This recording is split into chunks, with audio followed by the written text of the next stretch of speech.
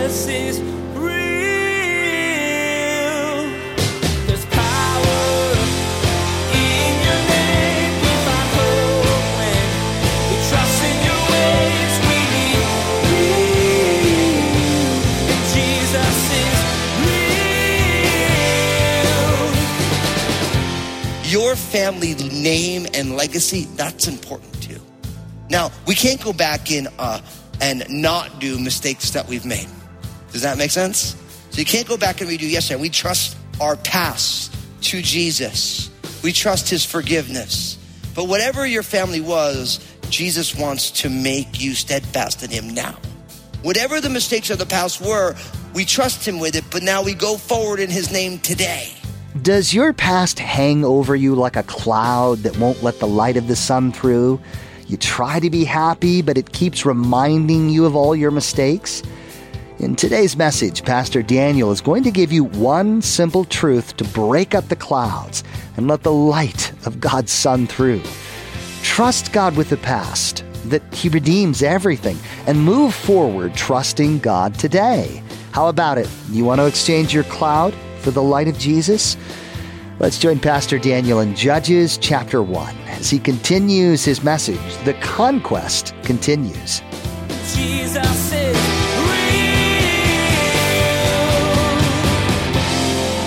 All right, let's open up our Bibles to the book of Judges chapter 1. Judges chapter 1, we've only made it 7 verses into the book of Judges. You know, it's amazing though how a few verses can have so much contained within it. You know, we always talk here, we love the scriptures, we love studying God's word together. But one of the things that you always have to remember is that just like our country that we live in, you can view our country from a lot of different vantage points. If you get in an airplane and you fly from coast to coast, you can get from coast to coast in about 5 or 6 hours, depending on which direction you're traveling, and you get the 30,000 foot view. Obviously, if you wanted to see it a little bit more, you can take a train. That will take you significantly longer than 5 or 6 hours, but you still get a street level view, although very quickly. Or if you take a car, that would take you even longer than a train, and you can take side roads and all different things. You'll see it a different way. If you are crazy and you decide you want to bike across the country, it would take you significantly longer and you get a different vantage point. Then, of course, if you decide that you wanted to Forrest Gump it and you wanted to run across the country or walk across the country, again, you're going to see it from a different vantage point. And for us, as we study the scriptures, when we're taking a chapter or a couple chapters at a clip, that gives you one view of it. And obviously, you can spend so much time plumbing the depths of a few verses. And so it was really fun, I'll be honest with you, for me just to take 7 verses, because I felt like I had the liberty to explore things that if I was forcing myself to make it through the entire chapter, we wouldn't have been able to take any of those concepts with the depth that we did. With that being said, though, we want to try and make it through the chapter today. So picking up in verse 8 of Judges chapter 1, it says this. It says, "Now the children of Judah fought against Jerusalem and took it, and they struck it with the edge of the sword, and they set the city on fire. And afterward the children of Judah went down to fight against the Canaanites who dwelt in the mountains in the south and in the lowlands. And then Judah went against the Canaanites who dwelt in Hebron.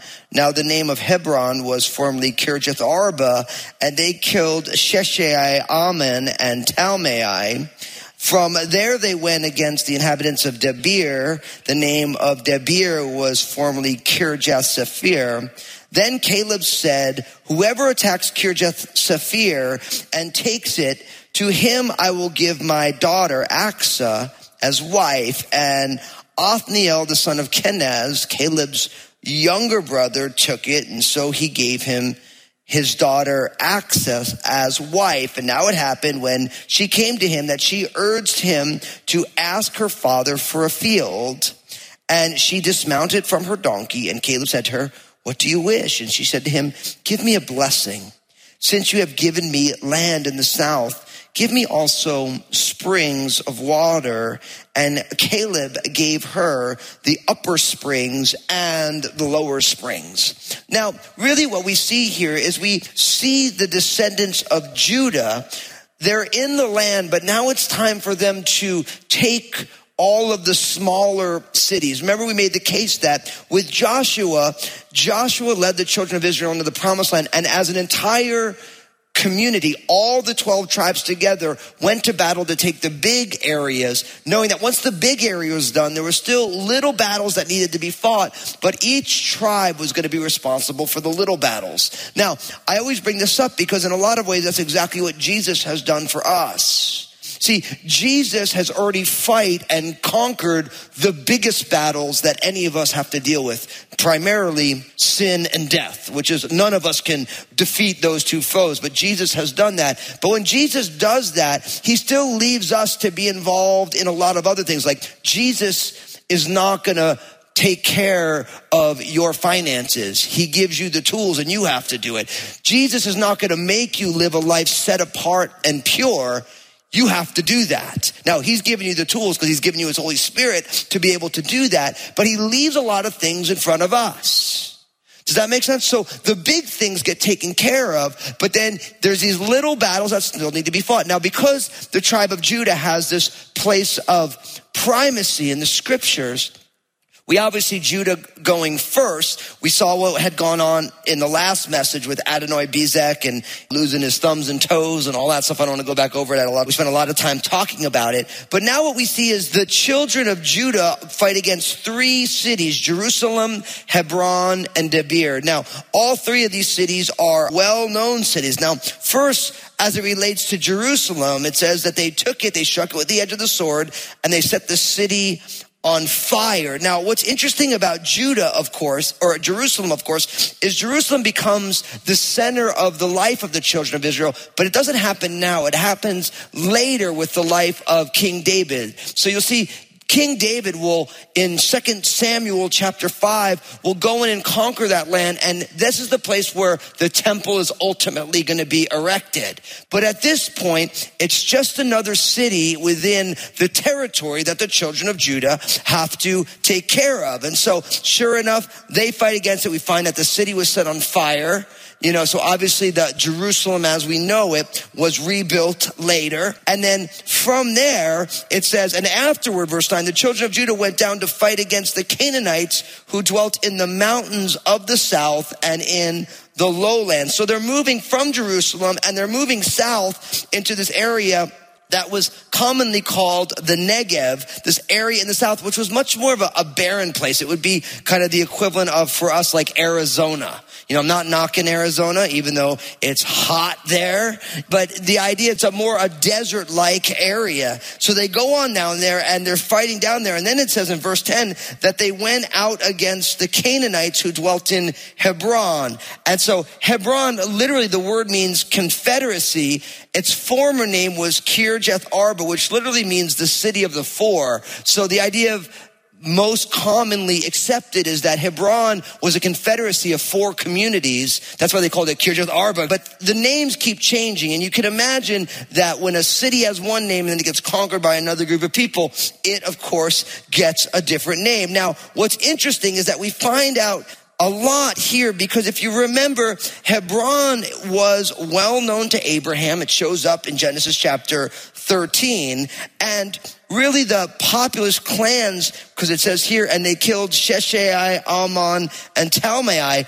All 3 of these men were the descendants of Anak, who were well known to be giants in the land. So if you remember when Moses sent out the 12 spies, Hebron was the place that got them all upside down. There was giants in the land. It was a walled city, all these things. And now they go in and just the children of Judah, of course, with their help from their brother Simeon, they go in, they conquer these 3 populous clans of people who were known as giants. They were very tall. And then they continue to go further south to this place called Debir. And Debir was called Kirjath Sephir, which literally means the city of books or the city of records. And so they're moving to Debir. But now what's interesting now is it says in verse 12, then Caleb said, whoever attacks Kirjath Sephir and takes it, to him I will give my daughter Aksa as wife. And Othniel, the son of Kenaz, Caleb's younger brother, took it and he gave him his daughter Achsah as wife. Now, what's interesting here is Caleb sees this area and he says, listen, anybody who wants to take that land, you can marry my daughter. Now, I know it sounds weird for us, and I realize this is a completely different culture, but in a culture with an arranged marriage, a man who will go and conquer a city is the kind of guy that you actually might want your daughter to marry. Can I get an amen to that? I always love it when somebody thinks my girls are cute, because they're right, they are cute. But it's like they're young, and so it's like, well, so-and-so, asked me if I could be their girlfriend. And I'm like, who? And I write their name down because I want to punt them across the playground, but that's a different discussion. But then I said, well, you got to ask him if he's got a job. That's what I say. Now, the beauty is they're all in like 4th grade or 5th grade. So I know they ain't got no job. And I'm like, well, if you ain't got no job, you can't afford my daughter. Right? And so like in some ways, like, and any dad of a daughter, you know what I'm talking about. It's like, you're not going to give your daughter to some dude who ain't got no job, who's got no courage, who isn't a man. You're not going to give him to a little boy. Like what Caleb is doing, he loves his daughter. He wants his daughter to end up with a great guy. He's like, listen, if you're going to go take that city, then you can marry my daughter. Because for Caleb, he's saying, look, somebody who trusts God is going to step into that. Somebody who believes that God has given us this land. Somebody who embodies the very things that Caleb has held his entire life. Remember, only Caleb and Joshua, these two men are the only two men who are part of the leaders of the group of elders who left Egypt with Moses. They're the only two who are in the promised land. Now, Caleb is the only one left because Joshua has died. So Caleb is like, I want for my daughter the kind of man who embodies the very principles that I hold. Because Caleb was a man of faith. He believed in the Lord. Now, here's what I want to tell you. You parents, you should be praying that God would bless your children with the type of spouses who embody the very principles that you hold as followers of Jesus. You should be praying for that. See, we're already coaching our kids. I have no problem. Someone say, well, you shouldn't do that to your kids. I'm like, they're my kids. Like we've been telling our kids, I'm just going to put it out there. You can pray for us. I'm like, listen, you're going to get to choose who you marry, but we all have to agree. And it has to be a unanimous family decision.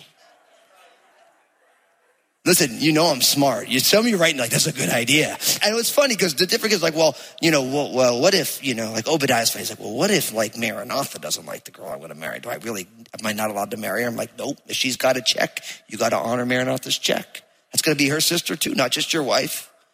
And then Obadiah's like, I'm not sure if I like that. Maranatha's like, Dad, I'm only going to marry someone who you think is the best. And I'm like, right on. I take a video of it. I'm going to show it to you later. Every year on your birthday, like, remember this right here? Let's take a new one now. I'm going to get every single year. But like, I do that because too many of us know what it's like for loved ones to marry somebody who doesn't embody the faith and the values that you have. And there's nothing wrong with loving your family enough to say, I want my child to marry somebody who holds what I hold to be dear. So I know it sounds weird. It's like, so some guy who's just so strong can go conquer the city. Like he's going to give his daughter. I mean, what kind of dad is that? Like you can put suspicion in that, or you can say, actually, the man who wants to go take that city is a man after Caleb's own heart. Because that's who Caleb was. Remember Caleb and Joshua, 2 of the 12 spies, they went in, they saw Hebron. They're like, look, it's a huge city and there's giants in there. And look at these huge grapes. I mean, this is the most fruitful place I've ever seen. And left up to our own devices, we'll never win, but God has given us this land and we trust the Lord. And so for Caleb, this is a good deal. And Caleb's younger brother, Othniel, takes the challenge and he goes after the city, takes the city, and then he marries Achsah. Now, of course, the elephant in the room, if there was one, was the fact that, okay, so his niece, he married his niece. That's really what went on here. And the answer is yes. Now, that's the way they did it then. They married within the tribes. The community was smaller. This was common, but we don't want you to do it anymore. Amen. The Christian tribe is much bigger now, so you don't have to marry like a blood relative, and that would be gross in this day and age. So don't do that. But the idea is within the same people who, the people of God, the people who are set apart for God, right? And so Othniel goes, of course, and acts, and this is like a great blessing for Othniel to be married now to the daughter of Caleb, this great elder in the land, was a wonderful thing. Because obviously for Othniel, he knows his brother Caleb. He knows the testimony of his life. He's seen Caleb faithfully walk with the Lord all these years, and he knows that the daughter of Caleb, she's a prize. She's a great catch because she's set apart for the Lord. She's learned how to live. She knows what it means to have faith in God. Now, really, when I bring up all this, really what I want to encourage you is, listen, your testimony is important. You know, like your family name and legacy, that's important too. Now, we can't go back in and not do mistakes that we've made. Does that make sense? So you can't go back and redo yesterday. We trust our past to Jesus. We trust his forgiveness. But whatever your family was, Jesus wants to make you steadfast in him now. Whatever the mistakes of the past were, we trust him with it, but now we go forward in his name today. I'll never forget when I was a young believer, I met this wonderful, wonderful couple, and they were sharing their testimony of what God had done in their life. And they said, look, we come from a long line of alcoholics, and when we got married, we were alcoholics. And he said, and then Jesus invaded our life. And he said, and that long history of alcoholism died when we died and was risen again with Christ. And they have 4 kids, and all their 4 kids are set apart for Jesus, married people who love the Lord. And he's like, and for our family, we will never have alcohol in our house at any of our family parties. And our families, that's who we are, because that died when we put our faith and trust in Jesus. And I love that because he's like, look, it's been in our family for so long, but now that's over. And brothers and sisters, listen, if you're in Christ, you're a new creation. And God wants to set a brand new legacy in place. But it's something that you have to live out. It's not something that God's going to impose upon you. He invites you into it with the knobs on your side of the wall, with the battles that you have to fight. You need to take care of that. You need to honor what God is asking you to do. And when you do that, God will do all that he wants to do. Now, what's beautiful here is we find out after the fact that when Axa came to him, that she urged him to ask her father for a field. So really what she's saying is that not only, okay, we're married, but we should ask my dad for a field. And then it says, and she dismounted from her donkey, and Caleb said to her, what do you wish? And she said to him, give me a blessing, since you have given me land in the south, and give me also springs of water. And Caleb gave her the upper springs, and of course it says, and the lower springs. Now, you know what I love about this? Caleb once again embodies things that I want to see in my own life. Not only a courageousness and a faithfulness, but now we see him functioning in extreme generosity. You know, like you have to realize, like this was long before like everyone had plumbing and clean water coming into their homes. Remember, I told you that the Southlands were pretty barren. It was dry, right? And so this idea of we need water was huge. Right? And Caleb just doesn't give her water. He gives her both the upper and the lower springs. Now you can imagine that in that culture, just like in our culture today, water is a necessary commodity for basic survival. And you can imagine Caleb being like, man, I got to hold on to my water. Like I got all this land, I got all this stuff, but he gives his daughter not just the upper springs, or he gives him both. Why? Because Caleb is a man who trusts the Lord. Here's what I'll tell you.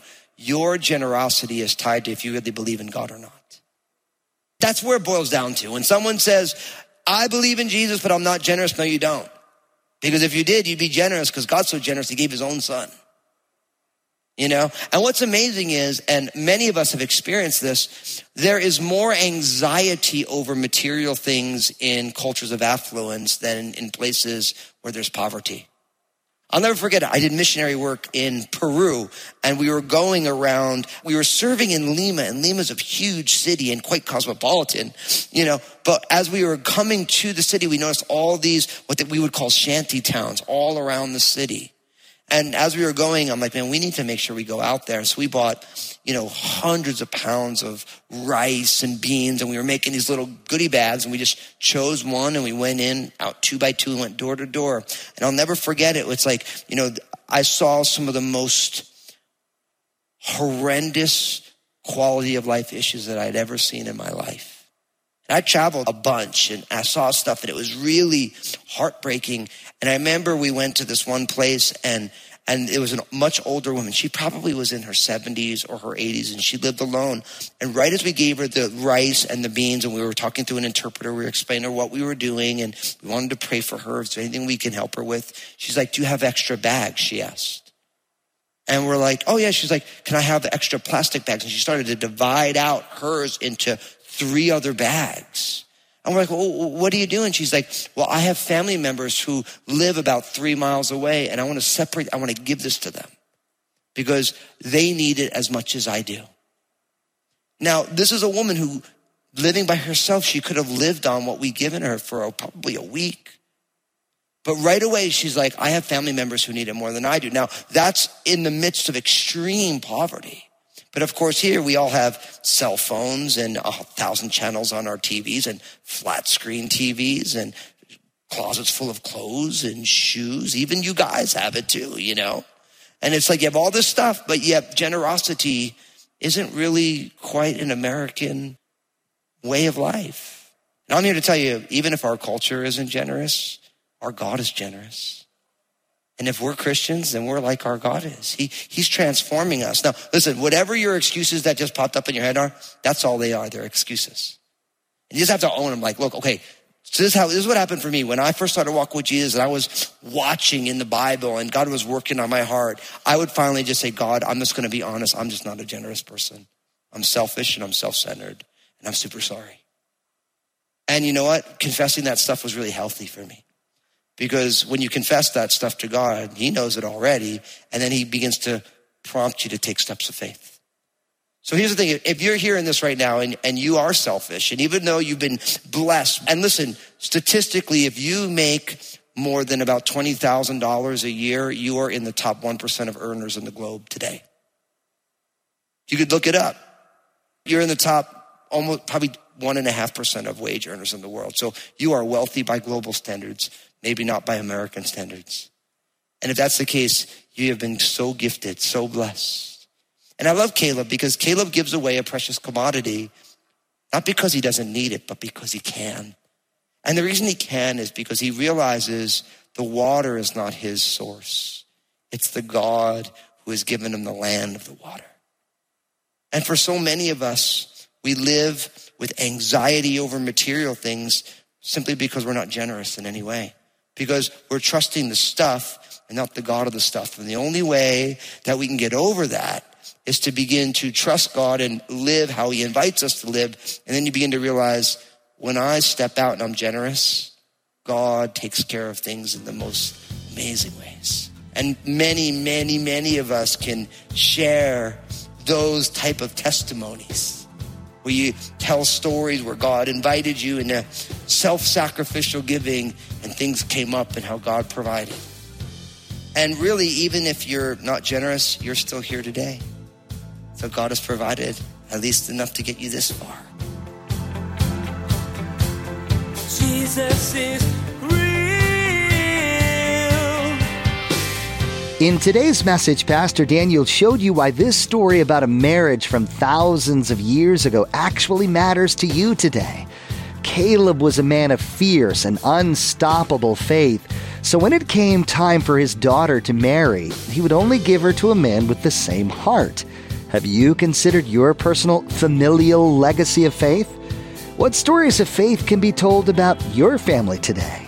Hey everybody, Pastor Daniel here. I just want to say thank you for tuning in.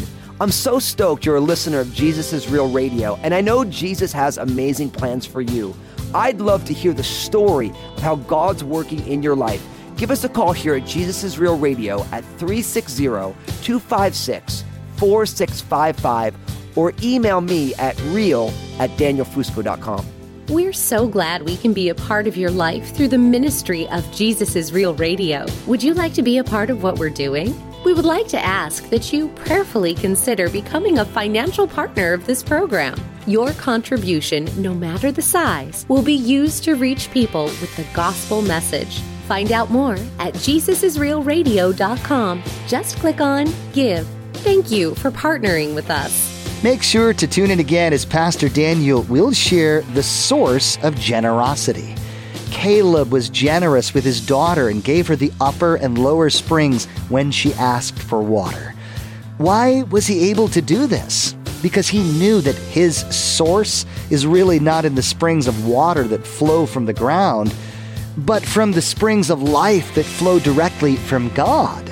Come back to learn a generosity like Caleb's. There's more to come from Pastor Daniel's series called Arise. Please glance at the clock right now and make plans to join us again for another edition of Jesus is Real Radio.